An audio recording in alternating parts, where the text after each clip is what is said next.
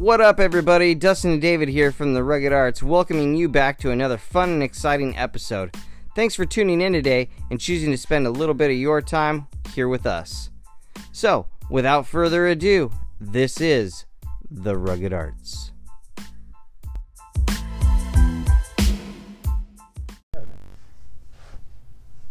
Alright, so we're here together, and we've got myself, Dave, and Nick. Hello. Hello.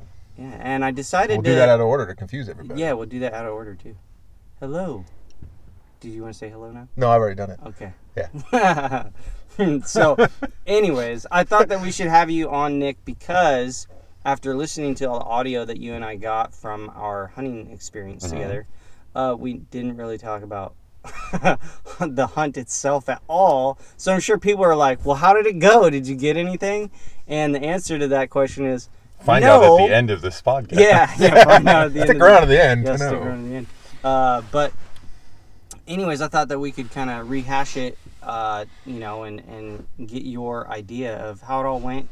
You can even critique me as an instructor, and I don't, be harsh, because I like critiques. So. Well, I mean, he doesn't. He doesn't. Be gentle. I have to deal with him next week. I read his book cover to cover, nice. And I sent a short. Well, there was nothing short about that dissertation. There was nothing short about it. It was on legal header.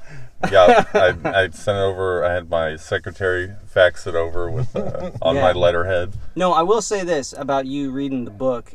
First of all, I do really appreciate you taking the time to read it. Secondly, all of that insight that you gave was like super awesome, and I'm going to consider, if not, put in almost all of those comments that you had made. Hold your ground. Stick to your creative genius. Don't let him rewrite your book. It has nothing. I'm getting credit, man. Yeah. See, I'm gonna tag just ride coattails. Tag myself on there. Yeah, I will. Say and I will be a semi-published author. That's right. Or a published, ghostwriter. I'm a famously noted I'll put both on there. A local podcast listener and celebrity guest, Nick Roop.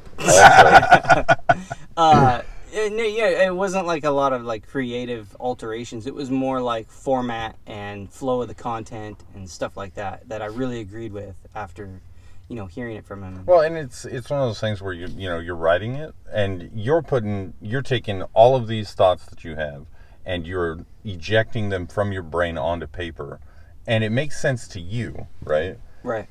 But when you have a third party come in that hasn't maybe shared those life experiences, that's when things maybe appear to be in a different order, than what you had intended. Mm-hmm. And having a person who's completely disconnected from it critique it and review it helps out a lot, because it can kind of give you perspective, because you as the author, this all totally makes sense, but you want it to make sense to your readers, right? Right, yeah. So I will say, like, I've had people read the various stories prior to you reading it, with that idea in mind, right? Having someone who's removed from it look at it and critique it. The difference with you is specifically you are in a career field that deals with legal verbiage and flow and content and how it all kind of works together from beginning to end, and so those insights are really useful. Well, I try. Yeah, thank you for trying. All 5 pages, front and back. Yep. Damn. No, but anyways, okay, so we went out on the 10th, which was a Friday, and we did some scouting. Bumped a couple deer. We bumped 4 does. Story of my life. While walking up on that elk carcass. We were distracted. Yeah, which we did notice had some hoof rot on it, on one of the back. Which is kind of sad. It is totally sad. Unfortunately, that is a thing, and they are making some steps to try and They're trying, to curb it. But, I mean, it's one of those things where, like the situation where we're in right now with the, unspecified virus of unknown origin, where, it's one of those things where it's going, we have to adapt, the elk have to adapt, we have to work things out, they have to work things out. Eventually, things will get back to normal for them. And just so we're clear, we're talking about the elk adapting to hoof rot, not COVID. Or, I'm sorry, the unknown virus of unknown origin. You got to avoid certain keywords. Okay, sorry. So, but that goes back to something we've talked about in the past, though, that that hunting does help with hoof rot. It keeps the herd size to a manageable level, which keeps disease and things that run through a herd also down. Yeah, did you see in the regs this year, they actually stated that you could get a second elk tag. If you shot an elk and it had hoof rot, right, you provide that limb, and you show the proof, right? You can get a second tag. Drawing. Well, now they used to call it a quality harvest tag or something like that. It's been around for a while, but I'm glad that they're stating specific cases now. Yeah, it's the first time I've read it. I'm pretty sure it's in there. Now you got me second guessing myself. I don't think it was on. I don't think that specifically for like the bonus draw this year was in the regs as much as it is in the WDFW messaging. Yeah, because I know I've seen that before, and it is cool. And that, talking about that, that's something that a lot of non-hunters and like even before I started hunting didn't really get. That hunting's not just about filling your freezer full of delicious animals, but also there's the whole conservation side of it, which I think is what makes people mad about, like, your safari hunts, where like you killed an elephant, you killed a giraffe, and it's like, yeah, but that's the oldest, biggest male that was preventing everyone else from, having a good time during the rut. Right. Like, there's things that have to happen. Yeah, sometimes their presence in the herd actually decreases the increase rate. Yeah. Absolutely. And if you look at, for those that don't hunt, you haven't been, around it, there are game management units that are set up by the, Department of Fish and Wildlife, and they change what you're allowed to hunt in that area based on the herd population. Yep. And so if we need to control size or if we need to boost size, if it's getting a little low, they will change what you're allowed to hunt. A little bit, and that's why poaching is so bad, because you have these people that are killing animals. They're not. I mean, they're illegally killing the animals in the first place, but also those animals aren't being reported. So if you have someone who goes out and kills 6 or 10 deer, that doesn't get entered into whatever spreadsheet the DFW has. Right. Then they proceed business as usual. Now you have all the people that are illegally hunting these animals, and there's a massive decrease in the population size. Yeah. Yeah, exactly. So with that being said, that's how we totally get off tangent there. So with that being said, you got into an area with a lot of deer apparently that needed to be pulled. We needed to focus on does. You just let them all walk away, or what was that? You didn't want to shoot them? We jumped these 4 does and we tried to put a play on them. I tried to get Nick to kind of flank him on the right, and I was just kind of going directly at him, but slow. And as I'm watching them kind of run back and forth, their behavior was telling me that they were younger, except for the one. The one was a completely like auburn-ish color, and she just took off. That one was the adult female. The other 2 small grayer ones, those were the like yearling, maybe 18-month-olds. And one of them went hopping into the tree line. And what the younger ones will do is they'll hop around kind of frantic, and then they'll hold up just inside the tree line and turn around and look and just stand there and watch you. Because they're curious. They don't know what you are or what kind of danger you represent. This is their first instance with you because they were just born right after last hunting season. So they don't know what you are. Mildly spooked. They're not scared. Exactly. So this one held up, and I was trying to get a play on it because it was big enough to harvest. So I was trying to get a play on it, and I was getting closer, and I got to like 60 yards, and I kind of tell that like, one, she wasn't going to let me get any closer without taking off. And so I was just hoping that maybe I'd get her to come back out or something and present herself, because I didn't have a shot. There was a bush in the way. All I could see was her head. So then she kind of went over the edge. So instead of going straight after her, I cut straight to the tree line, which was on my left, and I went down over the hill, which if I had known that hill was as steep as it was, I wouldn't have done this. Because it was like I thought it was just like a straight drop. Yeah, it was just like a straight. Just see his head disappear. Oh no. There was deer trails and stuff that led down, but I just went like straight down, and it was like 60 feet to the bottom, and then I caught up with it at the bottom, and I had a play at 25 yards. I drew down. As soon as I came settled in at my anchor and had my pin on her, she took off. So we did get to draw down on an animal, but not for very long. Right. She took off, and well, I appreciate that just is what it is. I appreciate that you took the time to make sure your anchor, your sight, your peep, all that was dialed before ripping one, letting it fly. Yeah. We've discussed that before. I hate a rushed shot. I feel if you don't have time to get anchored, you didn't have time for the shot. Mm-hmm. People will argue with me, but oh yeah, I mean, it's not you just don't point your bow at something and pull the trigger and now you have food, right? Right. There's way more steps. I mean, I'm not saying that hunting with a rifle is easy by any means, but there's definitely fewer physical steps involved than archery. Yeah, I don't know. I mean... Because, as long as that rifle is in your shoulder pocket and your eye is on the scope, it's easy to align where that bullet's going to hit. But in archery, you've got your anchor point, you've got your front hand up, you're trying to create your concentric circles, and you're trying to do this in the span of seconds, Right. Right, because you're at a closer distance. I feel that it is easier to get into your sight picture on a rifle than it is 100% on a bow. But yeah, anyway, so you decided to be ethical and not slap your trigger and hope for the best. Right, yeah. And that was a Friday, the 10th. Yep. So elk wasn't even open yet. We were treating that as a scouting trip. Ah. So, seeing that carcass was bad, and we didn't really get a whole lot of time to scout because we got on those deer, and then we started hunting instead of scouting, right? So I decided, I know the elk have been through there. It's a really popular area, regardless of the carcass, which was like, it looked like it was probably a year old. Yeah. It was old. Oh, okay. So I thought maybe they'd be back anyway. So the next day we got up early, we went and headed down, we got in there, and we bumped into hunters on the way in. So we're walking down, because the spot we were at was probably a good 2 miles into the woods, I'd say. Mm-hmm. And we're walking down this road, like an old logging trail, and it's dark. We're trying to see without making ourselves visible. So I think we had the red lights on, and there's a couple down there. I think it was a dude and his wife. Mm-hmm. Just they were I don't know what they were doing, but they looked like they were headed the opposite way of us.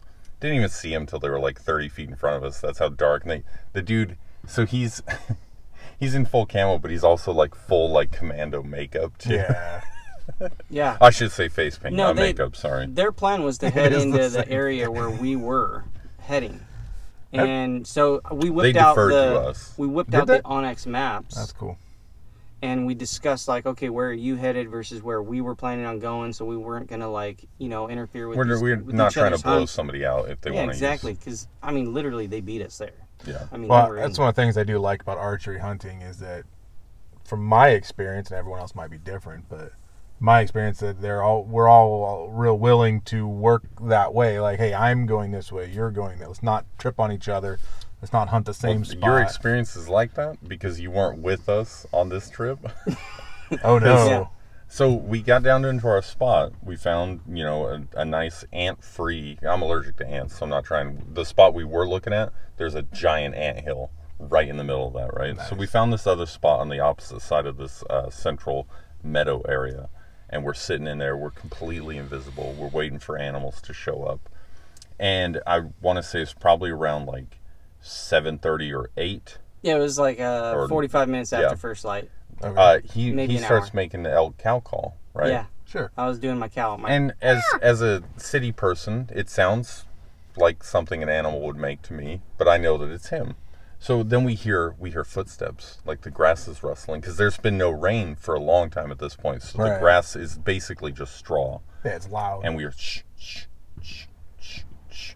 It didn't sound quite like a human, where it's right. Yeah, there's somebody who wasn't really in a rush. And it was maybe methodical. semi-hesitated, and I was like, oh, I looked at him, I said, and so here we go. I knocked an arrow, and I'm getting ready to draw back, because I'm like, if it's brown, it's down. It walked through. I have a nice, clean window from this blind where you can only see, the top half of my head, and that's if you're looking.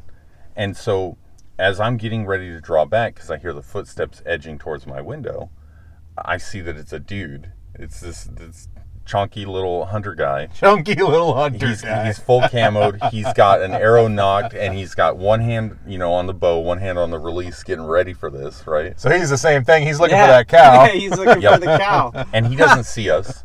And I'm sitting, I'm like dying, like laughing internally because I can't make noise. So I'm just sitting here giggling to myself. And I'm like, it's a hunter. Don't worry about it, right?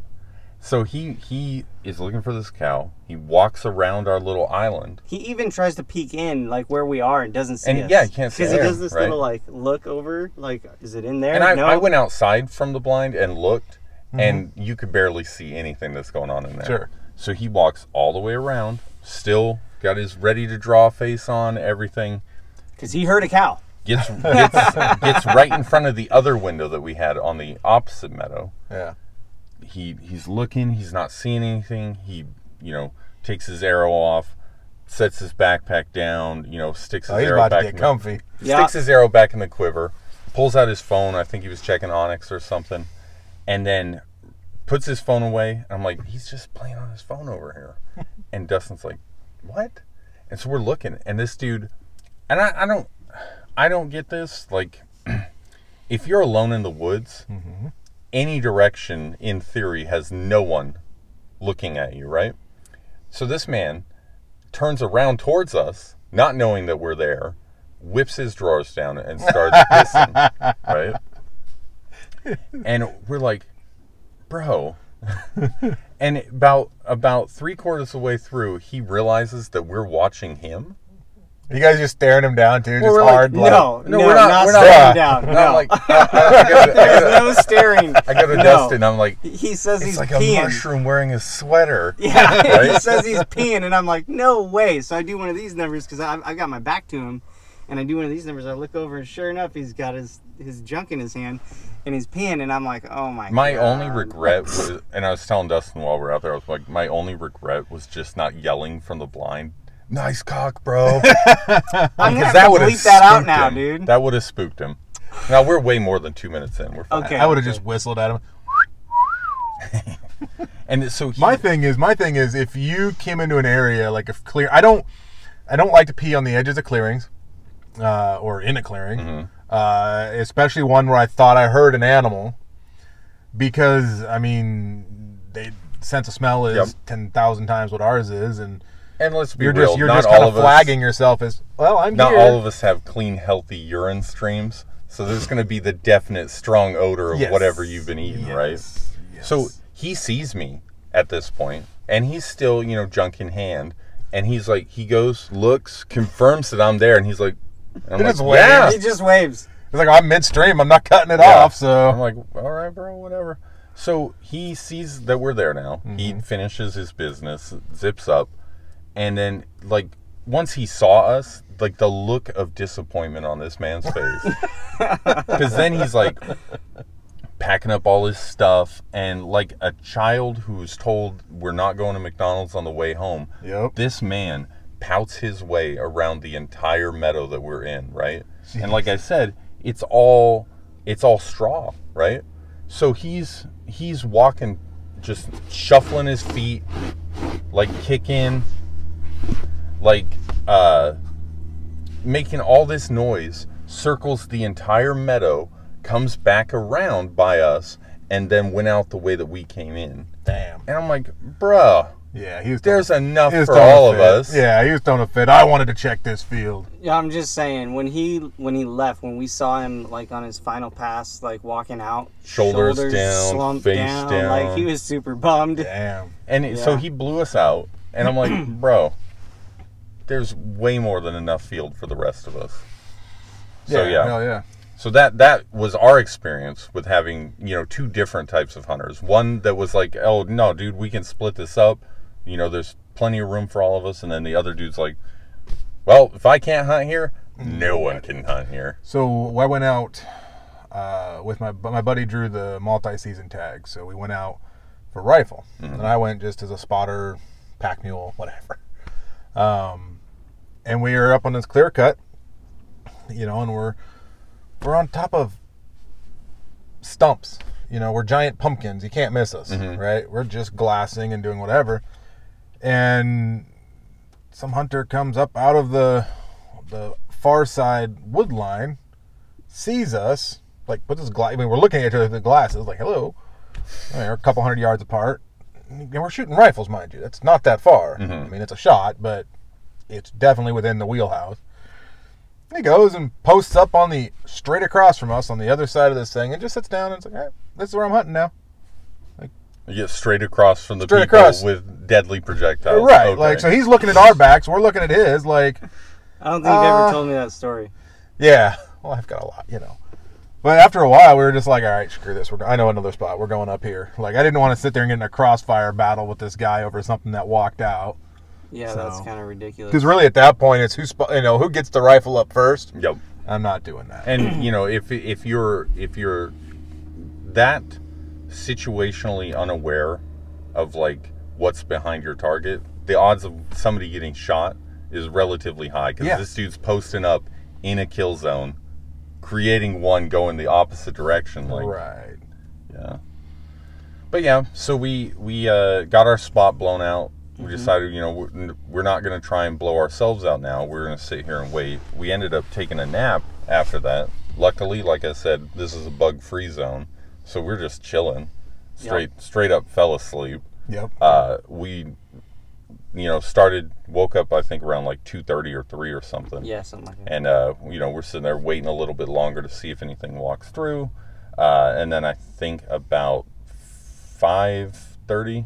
5 o'clock. Yeah, you were getting super restless. Well, I'm just like my butt hurts because I've been sitting in this, you know, all day. We literally were there for about 14 hours. Yes. Right, in total. I'm glad you went with him. I can't do it. And I'm like, I can do this like one day at a time. And that's what I was telling Dustin. I was like, I can do a morning hunt. I can do an evening hunt. But I don't want to sit for 12 hours straight again. Like, I need to do something. So we got up. And we scouted out the rest of the meadow to see if there was anything fresh. And everything was like a week or 2 weeks or older. Yeah, there was very little sign. It was very disheartening. And it really sucked after we saw those deer. We're like, we know the deer are chilling here. And we walked everywhere, couldn't find anything fresh. And then ended up hiking up through the woods, even though we probably could have found a cleaner path. We were following some deer trail. And then climbed a hill that we definitely could have gone around. This is how you break in a newbie, okay? Listen, people. Yeah. And so we walked out of the logging trail, another like 2 or 3 miles from where we were at, going back around to the truck. And then as soon as we get into the truck and get ready to leave, we drive literally a half mile down the road. Yeah, half mile. And there's a deer on the side of the road, like probably the ones that we had bumped the day before. Probably. And he goes, oh, we're going to pull over real quick. Check it out. This is how you road hunt. My man jumps out of the car. Tells you to drive, He's like, he just leaves me with the podcast recording. And I'm like, you know, narrating this like David Attenborough over here. Because I'm just left alone in the car. And so he's, you know, stalking down this road. And oh, you didn't have him drive? It was going to be quick. I didn't know how far in the road went. No, he disappears, and I was like, all right, I'm just going to hit the pause button on here. I didn't want to spook them off with the truck, so I was just like, I'm going to hop out, and maybe we can make this happen, because it was going to be quick if it was going to happen. Sure. So I didn't want all the extra noise or the vehicle to, like... So did it happen? Well, no, he disappeared, and I was like, well, I'm here alone in the truck talking to myself on another man's podcast. I'm going to hit the pause button, because it's going to go radio silent here real quick. Because I have nothing to describe, nothing. And so he comes back, no deer, no nothing. Yeah. And we scouted out that road and then left, went out and, you know, just tried to do some scouting while we're driving back to the house. Didn't really see anything. Saw, what did we see? The two big-ass blinds set in that clear cut on the left. From there. What are you talking about? So we're driving back, and I'm pretty sure that in one of the clear cuts on the left, and mind you, this man is a distracted driver, right? Yeah, nah. He's like, you gotta watch the road when he's driving. We're going like 70, and he's staring 90 just degrees to either side, and I'm like, and I already have passenger anxiety, right? And if I'd had a wheel, I just would have been like white knuckling it. I'm like, my man, can you look at the road, please? We're road hunting. I'll look to the outside. side. You Yes, focus thank you. forward, right? He's like, oh, you and my wife would get along great. And I'm like, I go, why? Does she like being alive too? So Wait, hey, but you're alive. We're here. I am alive. We He didn't needs a put it in sticker the that ditch. says, he needs that sticker that says, yeah, but did you die? Right? Yeah. So we're driving back, and I saw somebody had, in this clear cut on the left, somebody had built or set up 2 big-ass blinds. Yeah. I don't know what they were getting ready to do that close to the road, but didn't end up seeing anything for the rest of our trip other than just scat. Like, we went out to, what did we go to? Like We did see Olympic- those. We did see those elk. Well, we But saw... those were on private Yeah, property. and the lesson learned there is next year, how much money do you want so I can go on your land, please, sir? That's a real Thank thing. you. Yeah, That's a real okay. thing. Not all of us are dual income, no kids. Okay, so we can't just I'm throw living- the I'm money living out that the dink door, life. you know. Yeah, oh, I'll give you $1,000. You let me go out there and shoot your elk right now. Yep.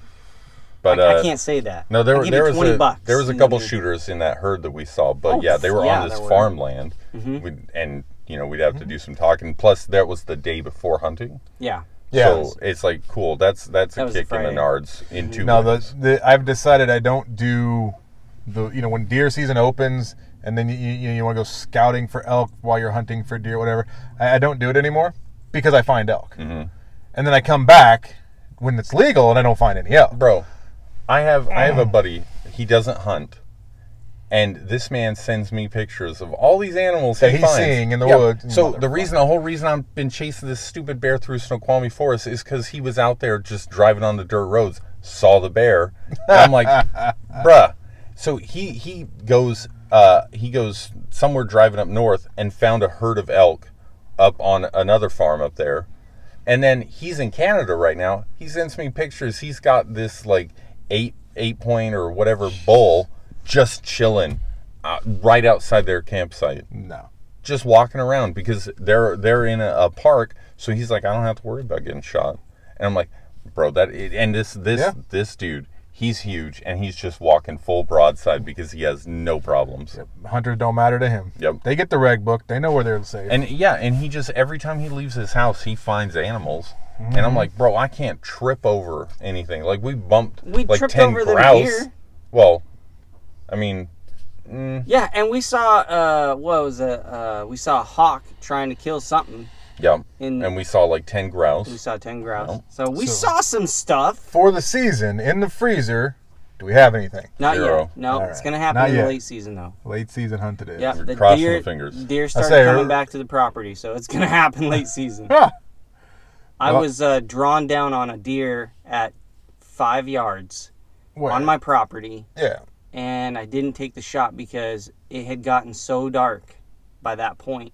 It's not. I couldn't even see the deer against the tree anymore. If you're 5 yards, you just throw the arrow. You know what? Reach And out I and would, stick it. I would love to do that, but the ethical. That's when the spear side comes of in me- handy. Okay, the spear, right? Yep, Yeah, we talked about that. Yeah, I could throw a spear 5 yards. I could have, like, if the spear was long enough, I could have just reached out and poked this deer. But All right. So just to clarify, I want to jump back on that real quick because the last podcast we were talking about, I was saying like 15 yards seemed reasonable. We're out here at the flat range. I'm looking at 20 yards going, okay, 15 might have been a stretch.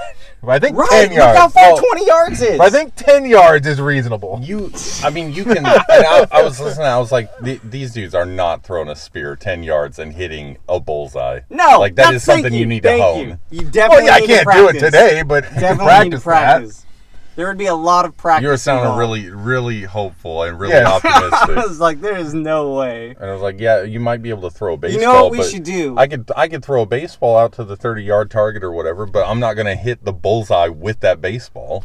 Right, Right. exactly. No, I got you. Here's what we That's need that's to do. why I volunteered to amend it. Let's bring it in a little bit closer. We but- need to make. We some do need to make a spears spear. and And do it needs this to be a and be video. like, okay, we're gonna pick a Well, target. Cold Steel's got some. No, I'm gonna Don't make buy You know how one. expensive All right. We're the they are? rugged arts, man. Well, you got to put stuff We together. got kids. I ain't got money to just throw away. The- I got, Sorry, I got it's my- stockpiles of it's my- wood and metal laying around. It's We're my gonna figure it dink out. privilege talking. Yeah, I'm sorry. exactly. Hey, you want to be a say, sponsor if you to would the like to show? supply- That's cool. Okay. Yeah, I mean, donated by Rupe. Yeah. And this man can't even spell my name right it's my first name, which he sees every day when we're talking. Can't spell that right when he's adding Exactly. to the description. It's not N-I-C-K? No. It's just N-I-C? Yeah. Man. Sorry. And we literally had that discussion too. We did. That's why I added the K, because my other friend hates it when I drop the K. Yeah. So. But I mean, all in all, like it was exhausting. But like I said, I'd never done that before. That was the first real hunting trip I've been on. Because I mean, I remember when I was very, very little, vaguely, like my dad taking me out once, and I got to shoot the rifle, but we didn't ever see any deer. He just took me out to let me shoot the rifle. Sure. But I'd never ever been on a trip before, a hunting trip at all. So now, everyone has their own flow, their own way of doing it. Please feel free to comment on Instagram what your preferred method is. But I know for me, I like to get in just before sunup, and I like to just get, 50, 100 yards in off the whatever road I came in on. And then I'll start slowing around till, it's getting light enough to kind of sit for the first hour and a half. That's when they're moving around the most. They're heading from the fields to the beds or whatever they're doing. And they're busy moving. So if I'm stationary, the odds are they're going to come past me. After that, you're in the middle of the daytime frame, they're bedded. So I'm going to go kick them up. I'm going to go walk around, try to find them, try to get into an area. Maybe I can smell them, something. If I don't have any luck then it's that, hour or two before sunset when they start getting back up again, I'll go sit down again. Of course, for me, I'm usually tired by that point, so I don't mind. But no, I can't do the full day sits. I've seen people do it. They're like, nope, something's coming through here, I guarantee it. And they'll just sit. I mean, it's a special talent to have that much patience. And I can tell when I'm starting to get bored. And I'm like, all right. But for me, like so far with my like solo hunts, because like I said, I'm still chasing bears. It's I get out early, and start walking and stalking, seeing if I can find any, fresh sign.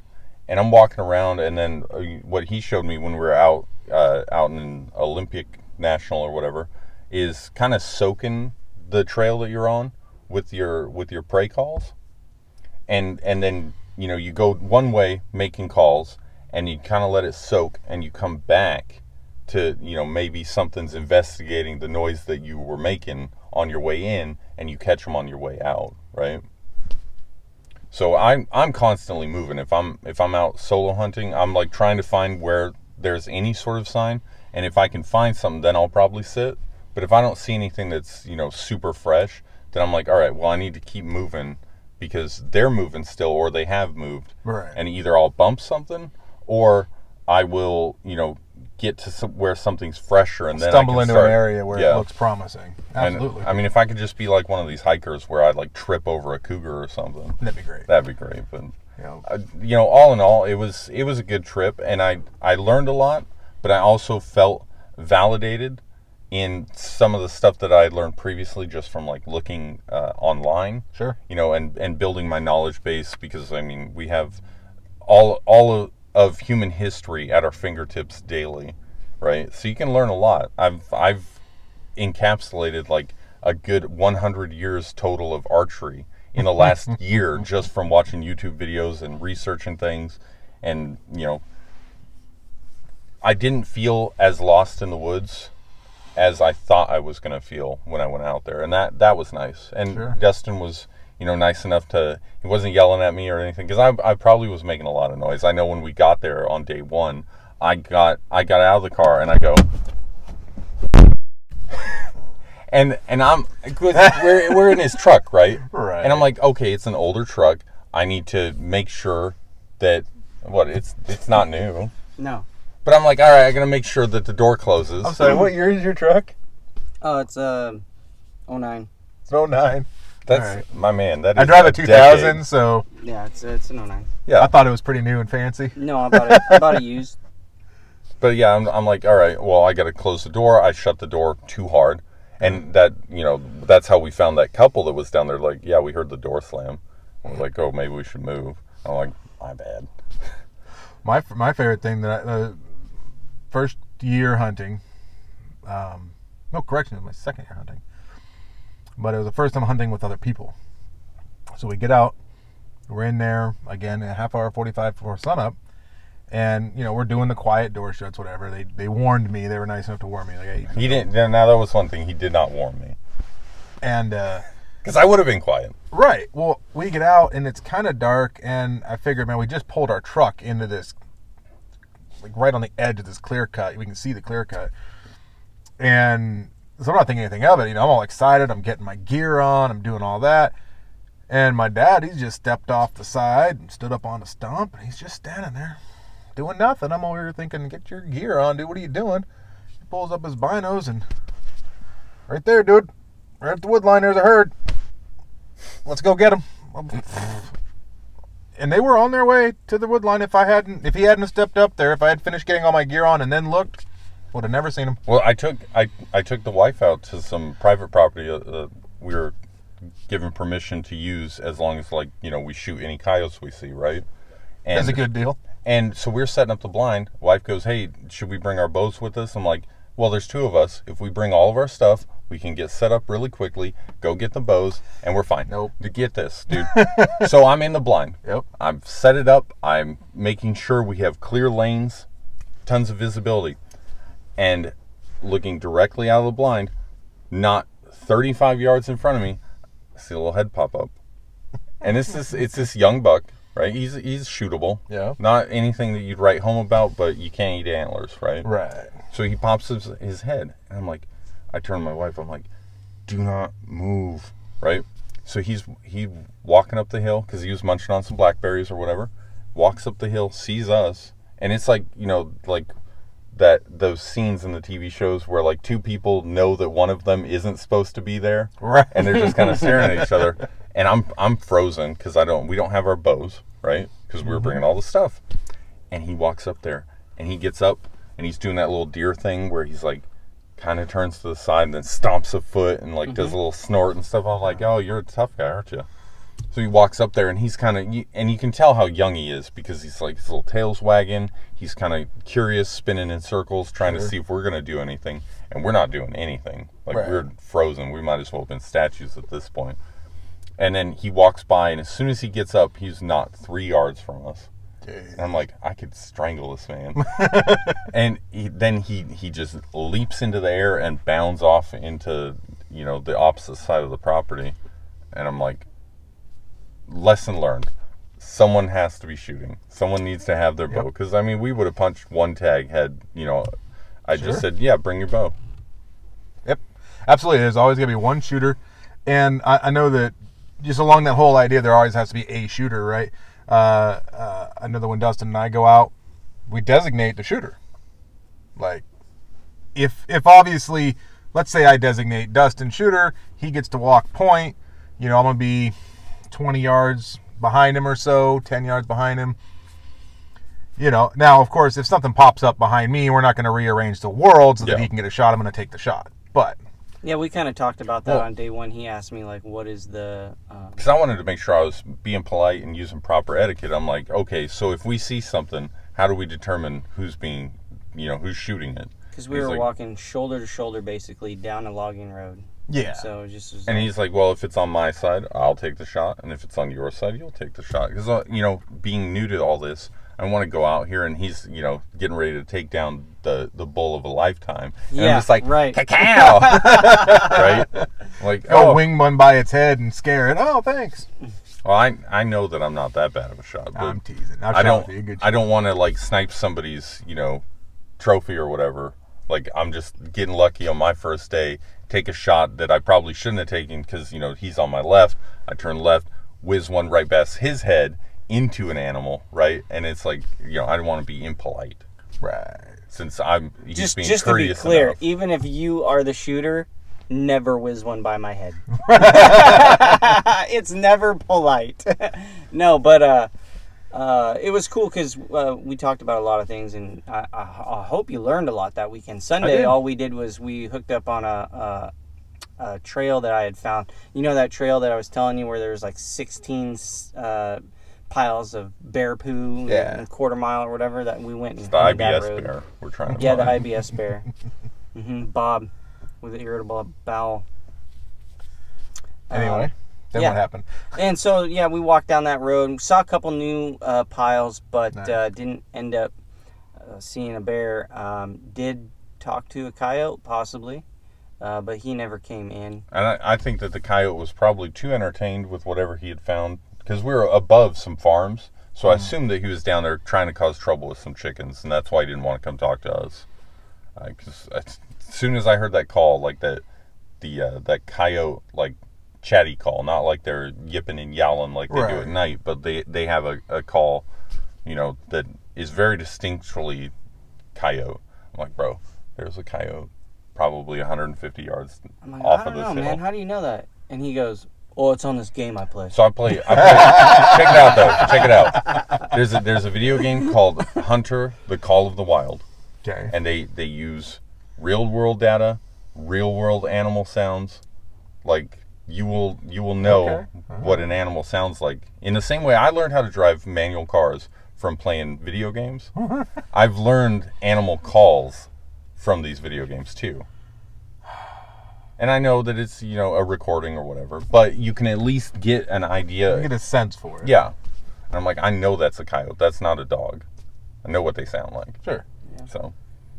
But this has been great. I'm glad that we got to recount this whole thing. Part 2 of our 100-part series. It's part something. It's part hilarious, part inappropriate. And part of learning experience. So that's like all the key fronts, right? Right. Do you got a jet, David? No, I don't. I'm gonna go shoot as soon as we're done. You bring your bow? I did. I might sling a couple arrows before we leave. The one thing I did want to touch on that we talked about last week was we had not to go completely off of a hunting. But we're gonna go completely off. Yeah, but we're gonna go completely off here. So remember how you had told me that Carol Baskin had been arrested? Yeah. I couldn't find anything that said she'd been arrested, but what I did find is that now she owns the Tiger King's property. How did that happen? She subpoenaed the court or went through court proceedings or whatever to I don't know. She now owns it, and she's gonna start her own reality TV show. Oh my God. Which I'm not going to watch at all. You will. No, I'm not. Yeah, because your wife's going to get into it. She's going to make you watch it. No, she didn't even watch Tiger King. She was telling me, she's like, don't watch it, don't watch it. Oh, well, one of you. And that is my response, too. Not watching this. Yeah, she's like, don't make stupid people famous. Exactly. Oh, man. Or president. Wait. Oh, sorry. We have a YouTube channel, so let's not promote that too hard. We want viewers. You guys aren't stupid. No. Right. And then that's about... Yeah, so I don't know. That whole... With that Tiger King thing, I watched, I think, 2 episodes, and my brain couldn't take it. I just know this is ridiculous. The thing that I find most upsetting about that is not all their lives or whatever, but these are trash people who have somehow gained enough currency to purchase not one, but multiple big cats. And I want to know what money moves these people were making that allowed them, despite their lifetime of poor decision making, to acquire enough coin to purchase a tiger, right? Because as someone who I think that I work hard. I earn money legally. I don't make illegal money moves. Well, there's your problem. But I'm like, how is it these people have it so easy? What? I don't know. I don't want to own a big cat. I just want the money that I could purchase a big cat. Well, I mean, it's only like $3,000 for a tiger cub. Only. Is what they were saying in the show. Yeah. Yeah, $3,000 to $4,000 for a tiger cub. You're telling me it is cheaper to buy a tiger cub than it is to buy like a purebred. If you're in Florida and you wanted to buy one from the Tiger King or something. I don't know what that is, but yes. I'm telling you. Japanese dog. I'm literally quoting the show, season 1, episode 2, I think it was, where they were talking about tiger cub prices. It's like $3,000 to $5,000 for a tiger cub. By keeping that memory, keeping that in your brain, you have pushed out something important. Yeah, I brought like substance a child's birthday to this conversation here right now. That's why I retained it, right, for this moment right here. Now we can delete. Yep. Now I can brain dump that because I don't need it anymore. It's all This has building. been recorded. And I can refer I'm going to ask you in like 6 months on a podcast, how much does a Tiger Cub cost? Just to see if it's still in there. I mean, I've probably lost something just by listening to it. Oh, ouch. So, and something else I wanted to talk about. I recently saw a post on Facebook. Somebody was making a stab at Netflix for not having enough like hunting shows on Netflix, because really all they have is a meat eater. So I was like, is that true? And I went on and like, yeah, there might be movies or whatever that like kind of have a hunter in them in one way or whatever, but they don't have shows. Here's the thing. Hunting programs or hunting programming has always been in the minority when it comes to television content. Right. And the circle, I often use a Venn diagram to describe everything. And the circle in circle, for people who have Netflix subscriptions and people who are super passionate about hunting, is very small. I don't know. I mean, there think used it's to be probably bigger than you think. I mean, meat eater's really popular, and it's Sure, not just among the hunting community. But it is one show. And I can remember from being a child, there was like a dedicated hunting channel. Like you had all these, that doesn't exist anymore. I don't think that's moved entirely almost to YouTube. I would assume, given the content that you find on YouTube. It's on cable, but I don't know what Who provider has it's cable? I was saying, cable is going the way of that dodo bird. It doesn't exist anymore. When I'm pretty sure it still does. It's just the platform that it's on is antiquated. The people that consume hunting content are still a smaller portion of the people that pay Netflix bills, right? Right. So they're going to cater to what makes them money, which is why you have the Stranger Things. You've got Tiger King, the garbage content. That's very tabloid. Well, you have, we call it garbage content, but you have content that is engaging to, doesn't matter what your interests are. Sure. Let's pick a show that ran for a long time, Survivor. Yep. Right? Oh my God. Yeah. That it doesn't matter if you're ever going to be on an island trying to survive. Yep. You would watch the show because they put in enough different elements that you could go, I like this part of it, and the rest of it's tolerable. Or you might like multiple. Anyway, the problem you get in with like a hunting show, how do you reach that same wide-based audience off of something, we're going to go stalk this elk. Well, Meat Eater does that with celebrity guests. Okay, I see that. But, to a point, yep. But you've done that, right? So you have that one figure. So you have to be careful, too, because if you start trying to make it like a game show or a competition or whatever, then you get a lot of animal rights activists, you get a lot of them. Right or wrong, I'm not going to argue that, but you will get a lot of kickback that's going to affect whether the show works or not. So what I was going to say is that I hear what you're saying, and I agree with you. But there are people that exist that are creating content that is like in my opinion, would be like of interest to multiple people that aren't just the hunting community. And one of those people that I like truly cherish as a content creator would be Donnie Vincent. Have you watched any of his stuff? Oh my God, it's amazing. Like the cinematography quality, the story that he tells, and he's a biologist who turned hunter basically, and his stuff is just amazing. There's a recent video or movie that Steven Ranella did called Stars in the Sky, which I was telling you about earlier, is amazing because it looks at hunting from a conservation perspective, but also allows people who don't agree with hunting necessarily for a way of ascertaining your food, if you will. One of the guys, I can't remember his name, he's in there voicing his opinions on stuff. And so it's kind of cool because it illustrates both sides, and it's very interesting to watch. But there's a lot of people out there that are like that, but they're not on Netflix. Right.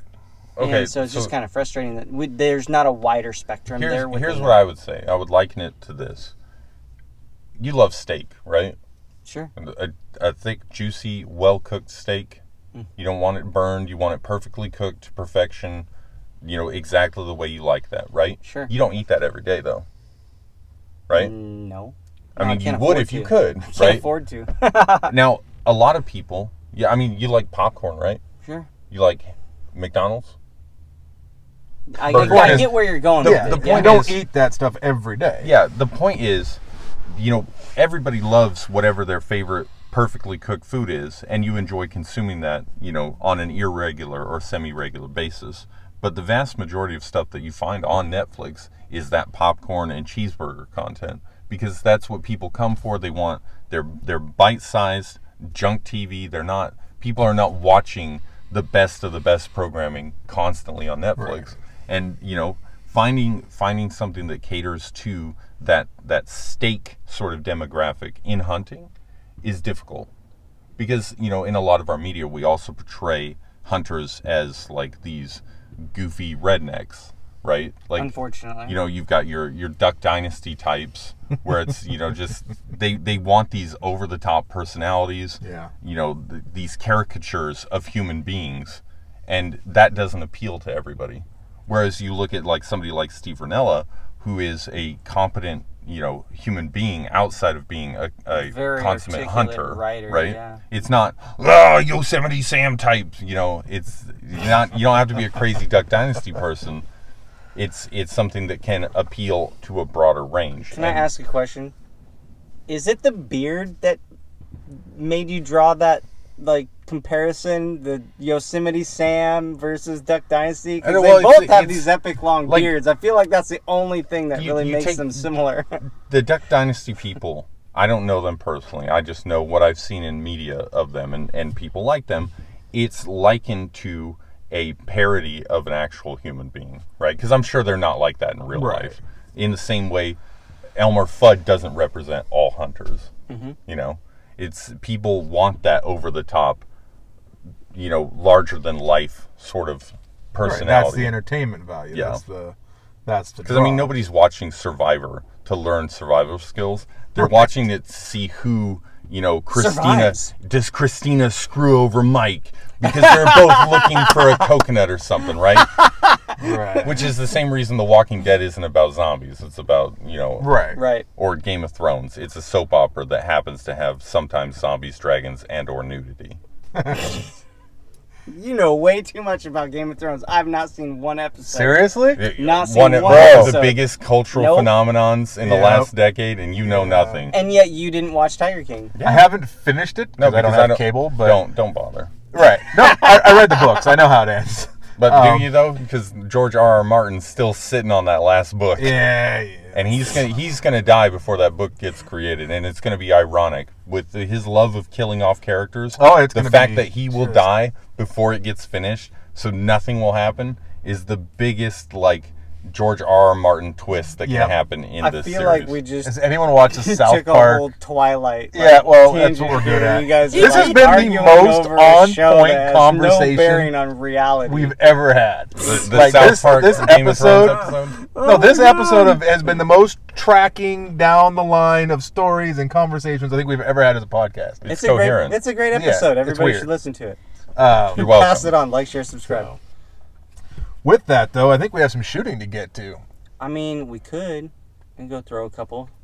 Yeah, it's. You look like you're antsy over there. Like, you Man, he's been sitting too long. He has been sitting too long. He already told us he couldn't do this. He's like, I can't sit for this long. Right. No, we've got 6 more hours that we're going to record. Yeah, we're getting. This is going to be the epoch. The penultimate podcast episode. Exactly.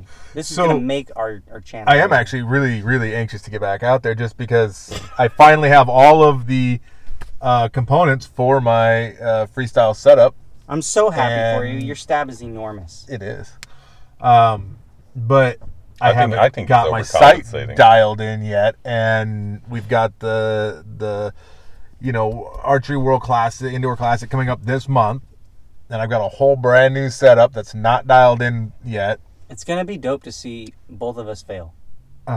Just give it, give your sight 5 clicks to the right. I have a bow. I just put a new rest on it, that blade, and I haven't paper tuned it. You see, that terrifies me. Now, I mean, I've never competed in indoor, but I've shot them, just for practice, and I can shoot in the 290s. I think my best has been like a 295, no, 294. Well, you're gonna need 6 points down was I know. No, not closer to. You need to hit 3 and have a really high X count if you want to win. Yep. I'm not. But that was with my hunting setup, right? Yeah. 0.19 pins, fixed, short stabilizer. Like, now I've got... You can only improve. Right. Now I've got theory. the full freestyle, and I can't hit the broadside of a barn with it. And I feel like once I get it dialed, it'll be there, but... Is it humbling? It is. It is very humbling, and it was one of those things we talked about earlier that I wanted the new challenge, and it is being a challenge. But I think it's like, that going to the gym or starting any new habit, whatever. Yeah. It's that initial hump that you have to get over. Like, and then once you've broke that wall, then it's all going to be just downhill. Well, and on the Archer World podcast, Bodie actually said basically what you just said right now in an interview with Joe, is that once he hit 300, he didn't find it hard to hit 300 anymore. Now, Bodie is an exceptional shooter. That guy. Okay, so take that with a grain of salt. But there's a thing to that, and I can think of other things that I've done in life where it was like, man, it was really hard doing an ollie on my skateboard, and then once I did it, I could do it. Once it clicked and your body could do it, your body can repeat it. You knew all the mechanics involved to make it happen, and so then you just have to work at doing it over and over and over again. And so now he's like, I looked up to a 14-year-old. This is crazy.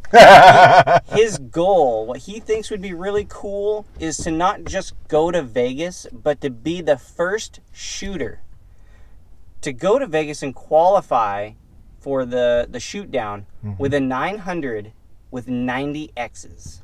That's perfect. Yep. That's shooting it clean. Like, that is insane. No, as far as I know, no one's done it. And you know what? I'd love to see him do it. Oh, me in my head, carry I'd him look on at my it. shoulders. I'd look at more like realistically. I could come out here and let's say I get good enough, I can shoot a 300 round with perfect X's out here. No one's watching me. You go down to Vegas, you're in the middle of that auditorium. It's a different story. So I agree 100%, especially for us, because we're talking specifically of Bodie and thereby talking about his dad, Joel Turner. I mean, I wouldn't be surprised if he could do it. Right. But you wouldn't be surprised if it took a couple X's off his scorecard. But the whole, controlled process shooting is a process of mentally, it's a mental game before it's a physical game for them, for his program. And so if anyone's got a chance to pull it, I mean, if you study mental first, like he has the best chance of somebody doing it. And really that's a direct result of... He's got an amazing coach in his corner to help him. I mean, for me, I know I'd crack. Oh, yeah. No, my first arrow would be like an 8. I'm like, well, I'm out. Now I can shoot good. I'd probably wing one off into the stands. You're right. Sorry. I'm picturing like someone getting a foul ball. I got the arrow. I caught it. And it's like through the palm. Right, through his hand. Like, oh. Yeah, I was here. I'll go sign the shaft. Wait till he's out of the hospital and sign his scar, All right. Will we have anything else functional to talk about today? I mean, we could probably draw this out if we really wanted to, but I think that's going to be it for today. I mean, I'm feeling pretty good. I do like... I feel like you have brought an awesome dynamic to the conversation recently, and so I think this has probably been one of my favorite episodes. Hey, anytime, it's a pleasure to hang out, and I like chatting with you guys, not on the podcast, but anytime you guys want me to come talk about something, shoot the shit. Okay. I guess shoot the dookie. There you go. Thank you. We're way more than because 2 minutes we're for kids. Oh, come on. Hey, I like to... We don't have a lot of followers. I don't want to lose even one. So, right. Hey, man, I'm right here. Yeah, right. One follower. And one follower that comments is in the car right now. No. Yeah, I'm good if you're good. All right. Cool. We'll see everybody next week. Bye.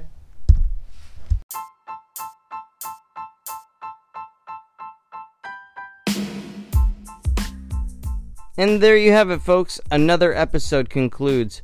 For more cool entertainment, subscribe to our YouTube channel or follow us on Instagram. be sure to give us a like and a share. If you're looking to contact us directly, we can always be reached by email, theruggedarts@yahoo.com. Be sure to tune in next week, but for now, this is Dustin and Dave, and remember, hunt hard, hunt smart, and be safe.